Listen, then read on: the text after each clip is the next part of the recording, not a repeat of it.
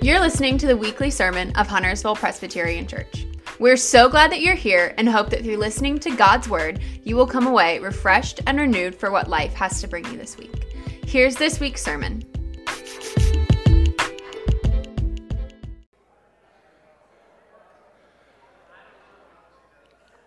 Hey, good morning again. If I haven't met you, I'm Doug Ferguson. I'm the pastor here at Huntersville Presbyterian. So glad you're here, whether you're in the room or joining us online. So glad you're here with us this morning, and real excited. We're going to celebrate communion at toward the end of the service. Let me give you just a couple of instructions real quick, and so I wanted to do that then.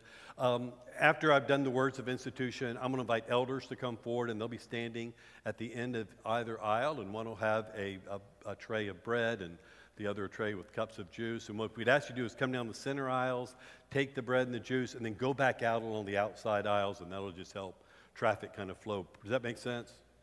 Y'all got it? Y'all will figure it out, and if you don't, it'll all work out anyway. So pray with me if you would. Lord, thank you for this table that you invite us to, and thank you for the love that prepared it. Thank you for the love that you show us every day, and your amazing grace that we experience in so many ways. Lord, would you come with that sort of grace now and open our hearts? As we open your word today, Lord, would you open our hearts to truths that you would teach us that might help us better take hold of that amazing grace and this amazing life that you hold out for us. And so we ask you to do that, Lord Jesus, for we pray it in your name and for your glory alone. Amen. Amen. So let me ask you a question. If Jesus was here right now, and he is, because we believe when we gather in his name, he promised he'd be present with us. But I want you to imagine if Jesus was here right now, and here in the kind of way that you could grab him and grab a cup of coffee in the breezeway and go sit out on the patio. And by the way, it's a gorgeous day. After the service is over, you ought to grab a cup of coffee and go sit out on the patio. But if you could get Jesus and, just go grab a cup of coffee with him and you sit there on the patio, and you could ask Jesus for one thing, what would you ask him for? Now just think about that for a moment. If you and Jesus, you're sitting there having a cup of coffee on the patio, and you could ask him for just one thing, what is it that you might ask him for? Now, I want you to hold that thought. We're going to come back to it toward the end of the message. If you've been with us this year, we are making our way slowly, week by week, through the entire Bible, Genesis through Revelation. Last week, we looked at one of the most familiar stories in the Bible, the story about this shepherd kid named David who defeats a giant named Goliath. And we learned, if you were here with us, we learned 4 essential steps for defeating any giant that may show up in your life. And David's life, and the moment he defeated that giant, I mean, it just is filled with so much. We could spend weeks just unpacking the stories of David's life after he defeated Goliath. But we're going to do something a little bit different today, and we're going to spend a few weeks thinking about David. But today, we're going to jump way ahead to the New Testament, and we're going to look at what happened to David's name. To the name of David, and the way the name of David is going to get used generations after David reigned as king. The other morning, we have a Wednesday morning men's group. You guys, we'd love to have you join us, 6:30, meet over in the attic. And the other day, I asked some of the guys in the group, I wrote these down, I asked them what was their nicknames when they were growing up. And among the guys in the group, we had a catfish and a Jamal, a Duchess, a Moose, a Man Bear, and B.O. Yeah. And one of those names is mine, actually, and I'm not going to tell you which one. Now, Jesus didn't exactly have a nickname, although Jesus loved nicknames. He called James and John sons of thunder, and called a guy named Simon Rock. And so, Jesus liked nicknames. He didn't really have nicknames, but there were other names that Jesus went by, kind of given to him by the people, and one of those names was Son of David. Everybody say that. Son of David. Jesus was known as the son of David. You remember the Christmas story when Mary and Joseph, they have to go to Bethlehem? They go to Bethlehem because it is the city of, who knows? David, city of David. And Joseph was the house in the lineage of David. David was in Jesus' family tree.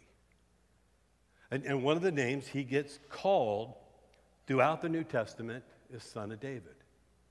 In fact, and we're going to sit on this part in a minute, the Gospel of Matthew, Matthew's the first book in the New Testament. Grab a Bible if you would, find that. Matthew begins the New Testament, and the very first verse of the New Testament, Matthew 1:1, goes like this. It says, a record of the genealogy of Jesus, the who? Son of David. New Testament begins with Jesus as the Son of David. If you were to flip to the very last chapter of the last book of the Bible, Revelation, in the last recorded words of Jesus in Scripture, this is what Jesus says about himself. He says, I, Jesus, have sent my angel to give you this testimony for the churches. I am the root, the offspring, or you could read that as the son of who? David. And the bright morning star. Nobody called Jesus the son of Moses or the son of Elijah or the son of Jacob. But from the very opening line of the New Testament until you get to the very last recorded words of Jesus, he is often referred to as the Son of David. And the more I've studied this, and the more I've thought about it and prayed about it, I am convinced that buried in this name, Son of David, are two reasons that give us a reason for hope. And that's what I want to share with you today. Why we can find hope through the fact that Jesus is the Son of David. And you guys know this. Hope, and I'm not talking about that wishful thinking kind of hope, like I hope Bryce Young turns out to be the quarterback that can take the Panthers back to the Super Bowl. I mean, that's the kind of hope. But I'm talking about that deeper sort of hope. That hope that is grounded in the truth of who God is and grounded in his love for me. That sort of hope, you know this. I mean, it is one of the strongest forces in the entire universe.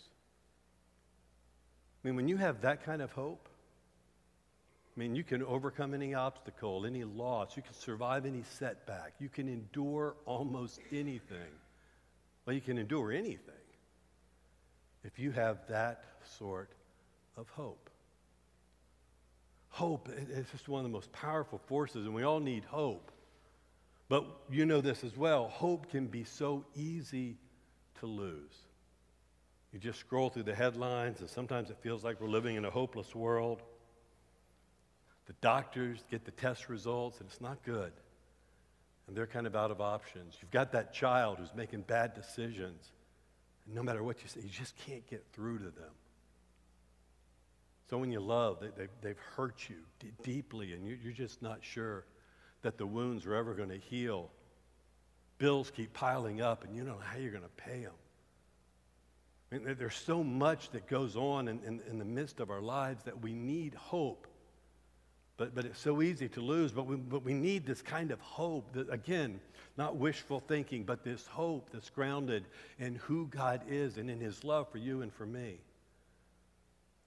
Because that sort of hope is what we need to kind of face whatever might be going on in our lives. We desperately, desperately need this sort of hope. And Jesus offers us hope. Again, and I believe that this title that he's given, this nickname, Son of David, gives us clues for why we can find hope in Jesus. So I just want to unpack. What we're going to do today, I'm just going to unpack the name Son of David. I'll give you two reasons within the Son of David that you and I can have hope. You ready for them? Two reasons. Just two things you got to remember today. So here's the first one. Son of David is a reminder of Jesus' humanity. The title, Son of David, it was a reminder of Jesus' humanity. Jesus was a real person with a real family, real flesh and blood, lived life just like you and I do. One of the early church leaders, a tent-making missionary named Paul. I once heard someone refer to him as the talented tent maker from Tarsus, which I just like the alliteration of that. He described Jesus this way in a letter he wrote to Jesus' followers living in Rome. He says that the good news, the gospel about Jesus, Jesus is the one who, as to his earthly life, was a descendant of David, and who through the Spirit of holiness was appointed the Son of God in power. Jesus was the Son of God. He was divine in every way, but he was also the Son of David, fully human in every way, with a real human family. So if you still got Matthew 1, open in front of you, Matthew 1, Matthew begins with this long genealogy, this whole list of names of who begat who and who begat who after that. And those of us who have been reading through the Bible all year, and some of us are doing this, we've seen lists like this in Chronicles and Numbers, these long lists of names of who's the descendant of who.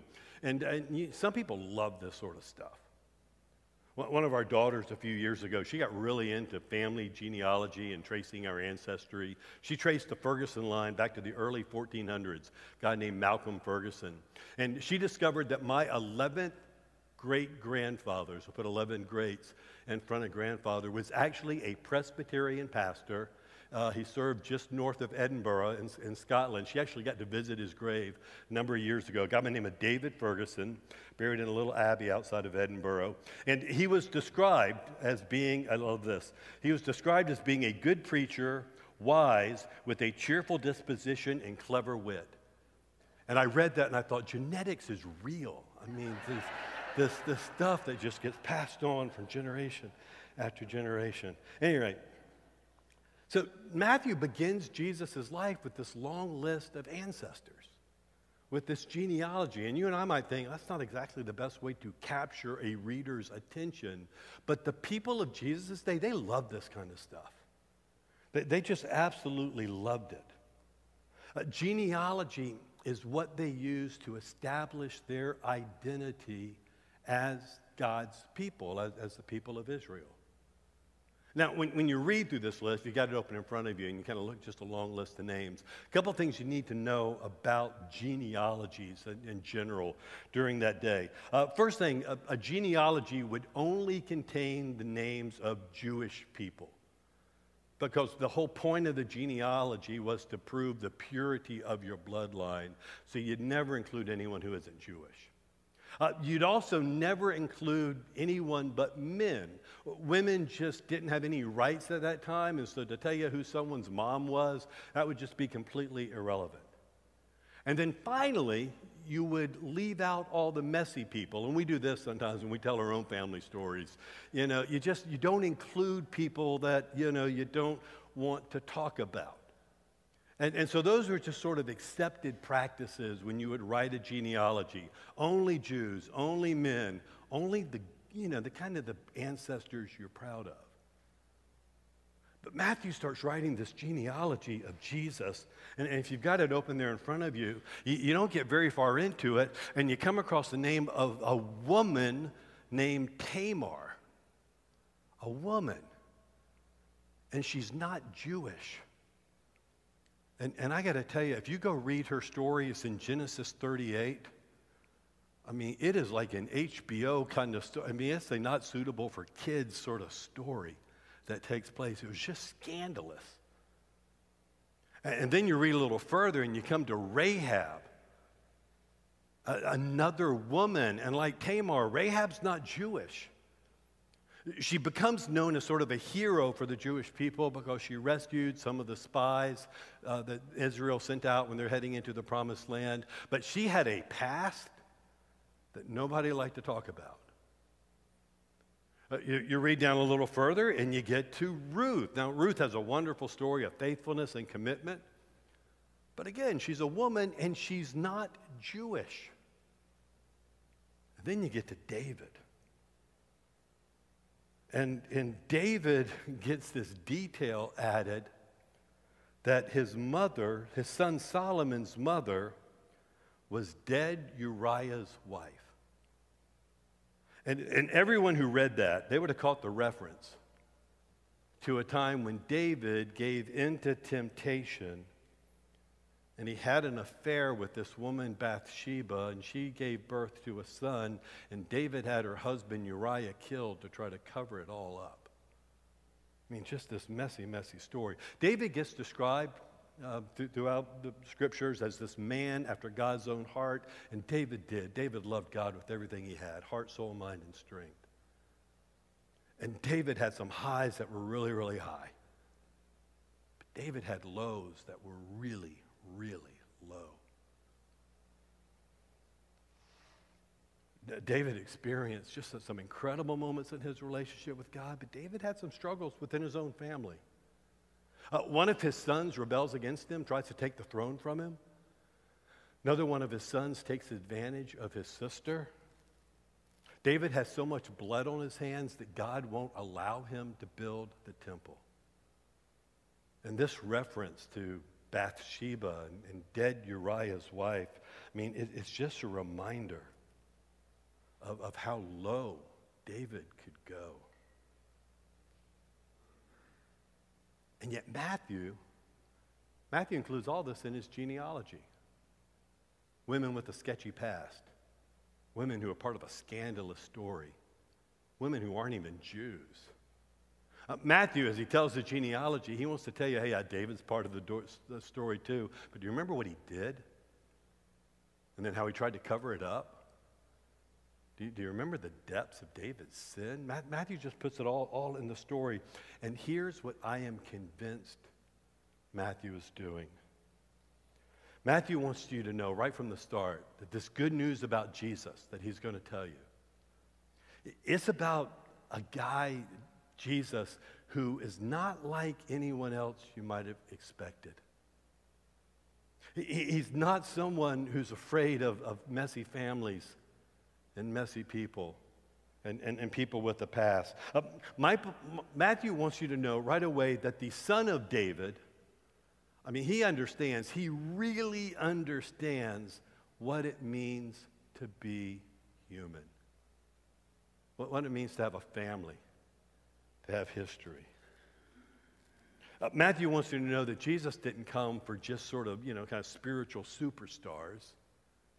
Jesus came for sorry sinners like his great-great-great-great-great-grandfather David and you and me. And Jesus comes along and he says, hey, I'd love for you to follow me. I choose you to come and follow me. It doesn't matter what you've done. It doesn't matter where you've been. I want you who just can't imagine that God would ever want to associate with someone like you. I want you who just maybe you're caught up believing that your sin is just so scandalous that God could never forgive it. Jesus says, I want you to come and follow me. And if you think your life's a mess or your family's a mess, I get it, I understand. Jesus says, I understand. Look at mine. Just look at mine. Jesus is fully God, the Son of God, but he's fully human. Jesus is the son of David not because David was perfect, but because he wasn't. And so when I hear the title, Son of David, it is a reminder that Jesus was really human. Real flesh, real blood, lived a real life in a real world just like you and I do. And when my life gets a little messy or my family's life gets a little messy, I know that Jesus, the son of David, he gets it. I mean, he understands. That's the first reason that I have hope. Here's the second one. The Son of David was a title of hope.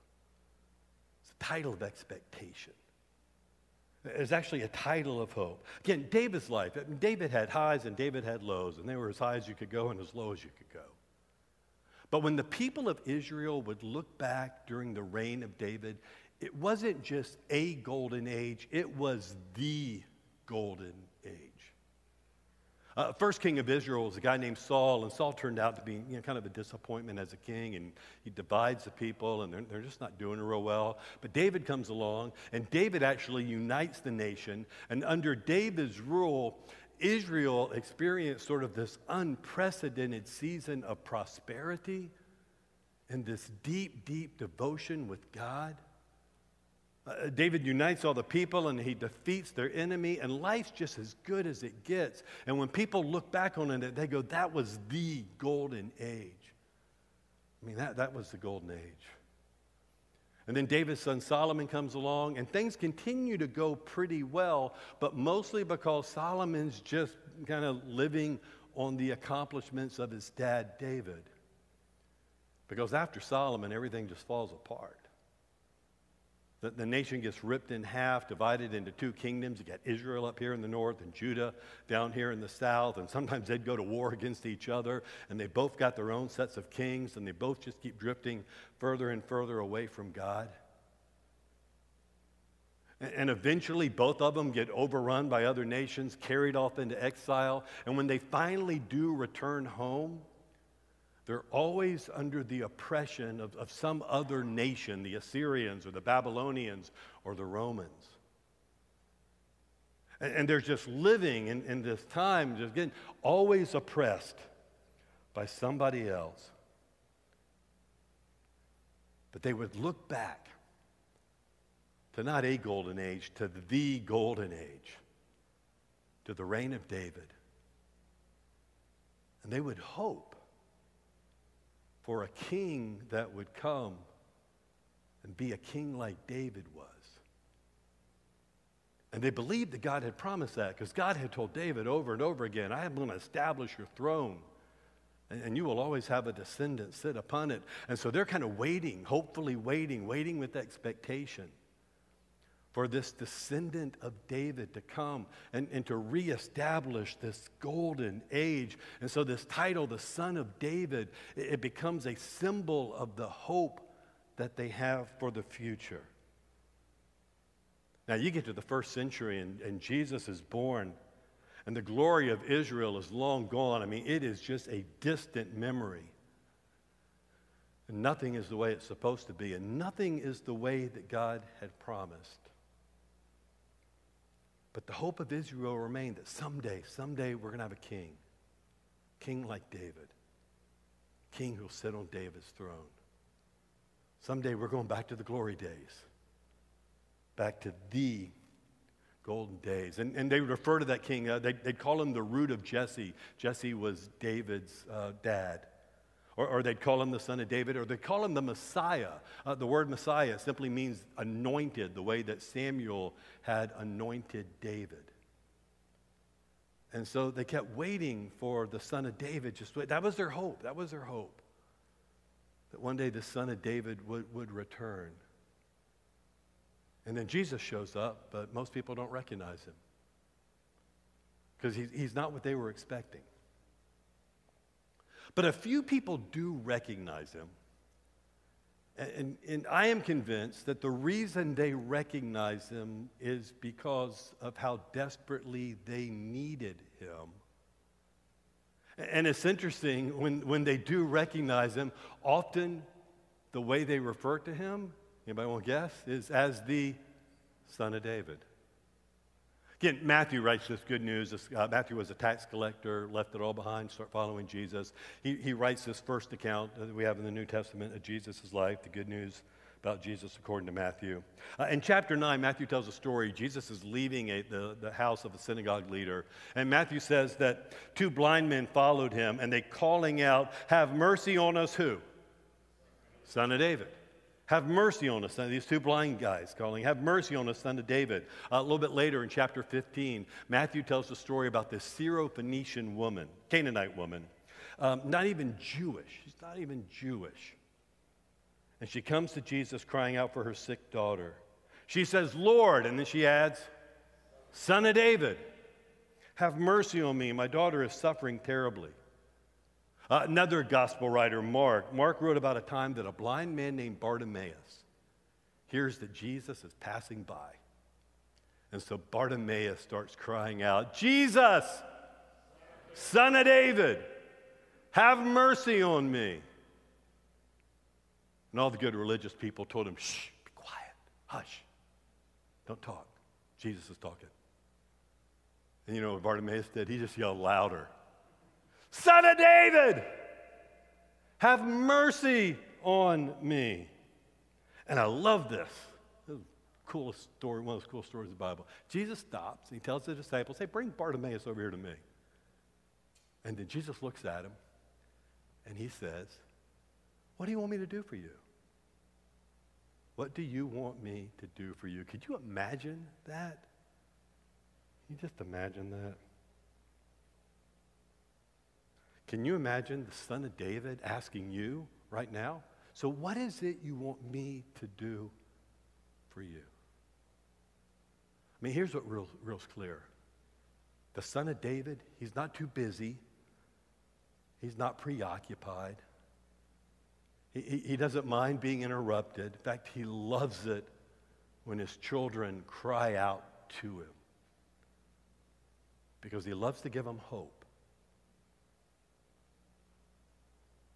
And he loves to respond to that hope.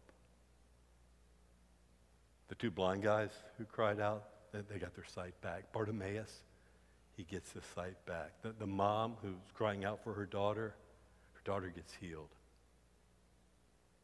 The Son of David, he's not too busy. He's not preoccupied. He doesn't mind being interrupted. He loves it when his daughters and his sons cry out. He loves to give them hope, and he loves to respond to that hope. So let me go back to where we started. It's beautiful Sunday. Beautiful Sunday. I thought it was going to rain today. Beautiful day. So you and Jesus, we finish up in here.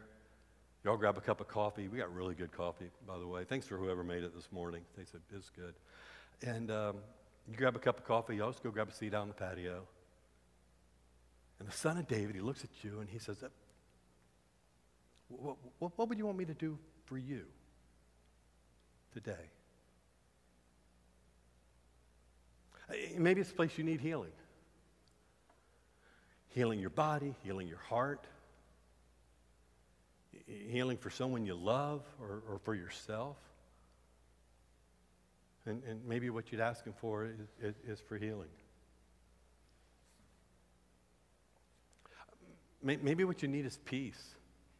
I know, I talked to you during the week. Some of you are so worried, and you're afraid, and you're anxious, and it's just, it kind of consumes you at times. And maybe what you'd ask him for is just a sense of peace.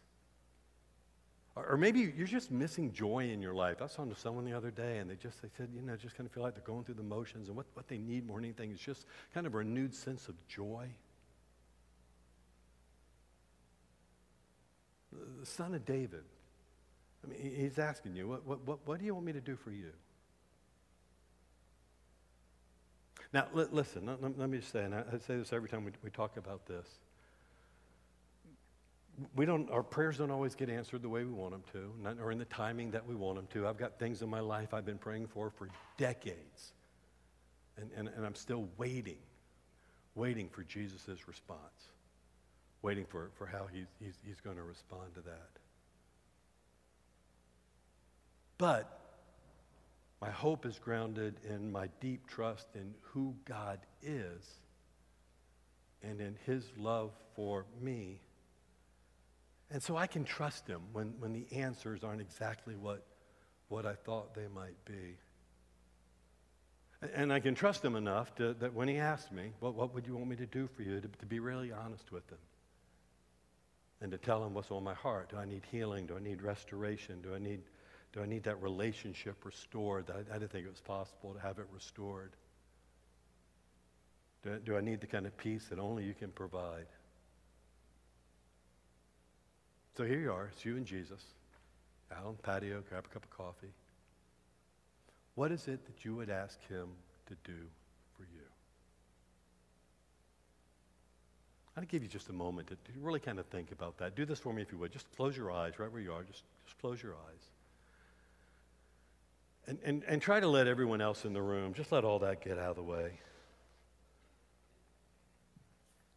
It's just you and the Son of David. And what he did for the two blind men and for Bartimaeus and for the mom. I mean, he'll do that for you because he loves you. Oh, he loves you. So much more than you can begin to imagine. He loves you. And the Son of David is looking at you, and he's just asking you, so tell me, what is it you'd want me to do for you.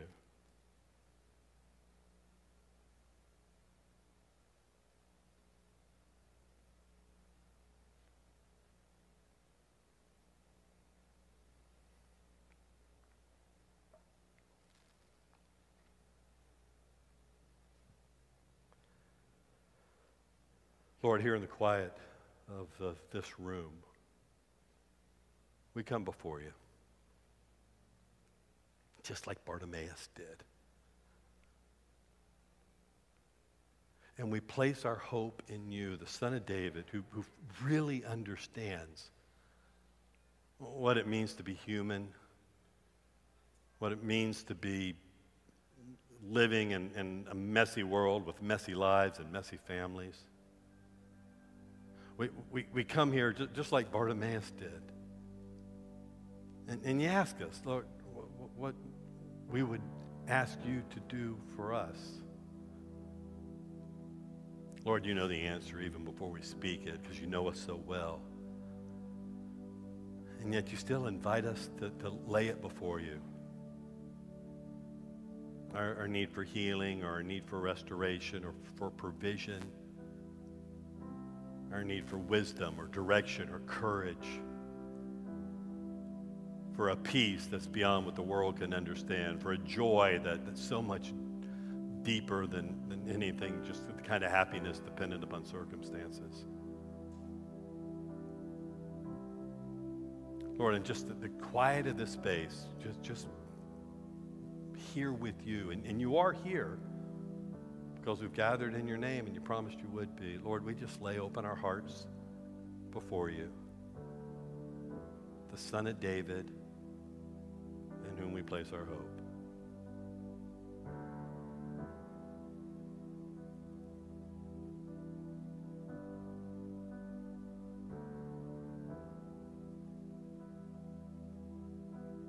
And we trust in who you are, and we trust in your love for us. And we make these requests before you in your name. Amen. You know, every time we come to this table. Thanks for listening to this sermon from Huntersville Presbyterian Church. Here at HPC, we believe that life is better with Jesus because Jesus makes us better at life. If you're looking for a church to call home, we would love to share his life with you. To learn more about us, or if you'd like to give online, visit huntersvillepres.org.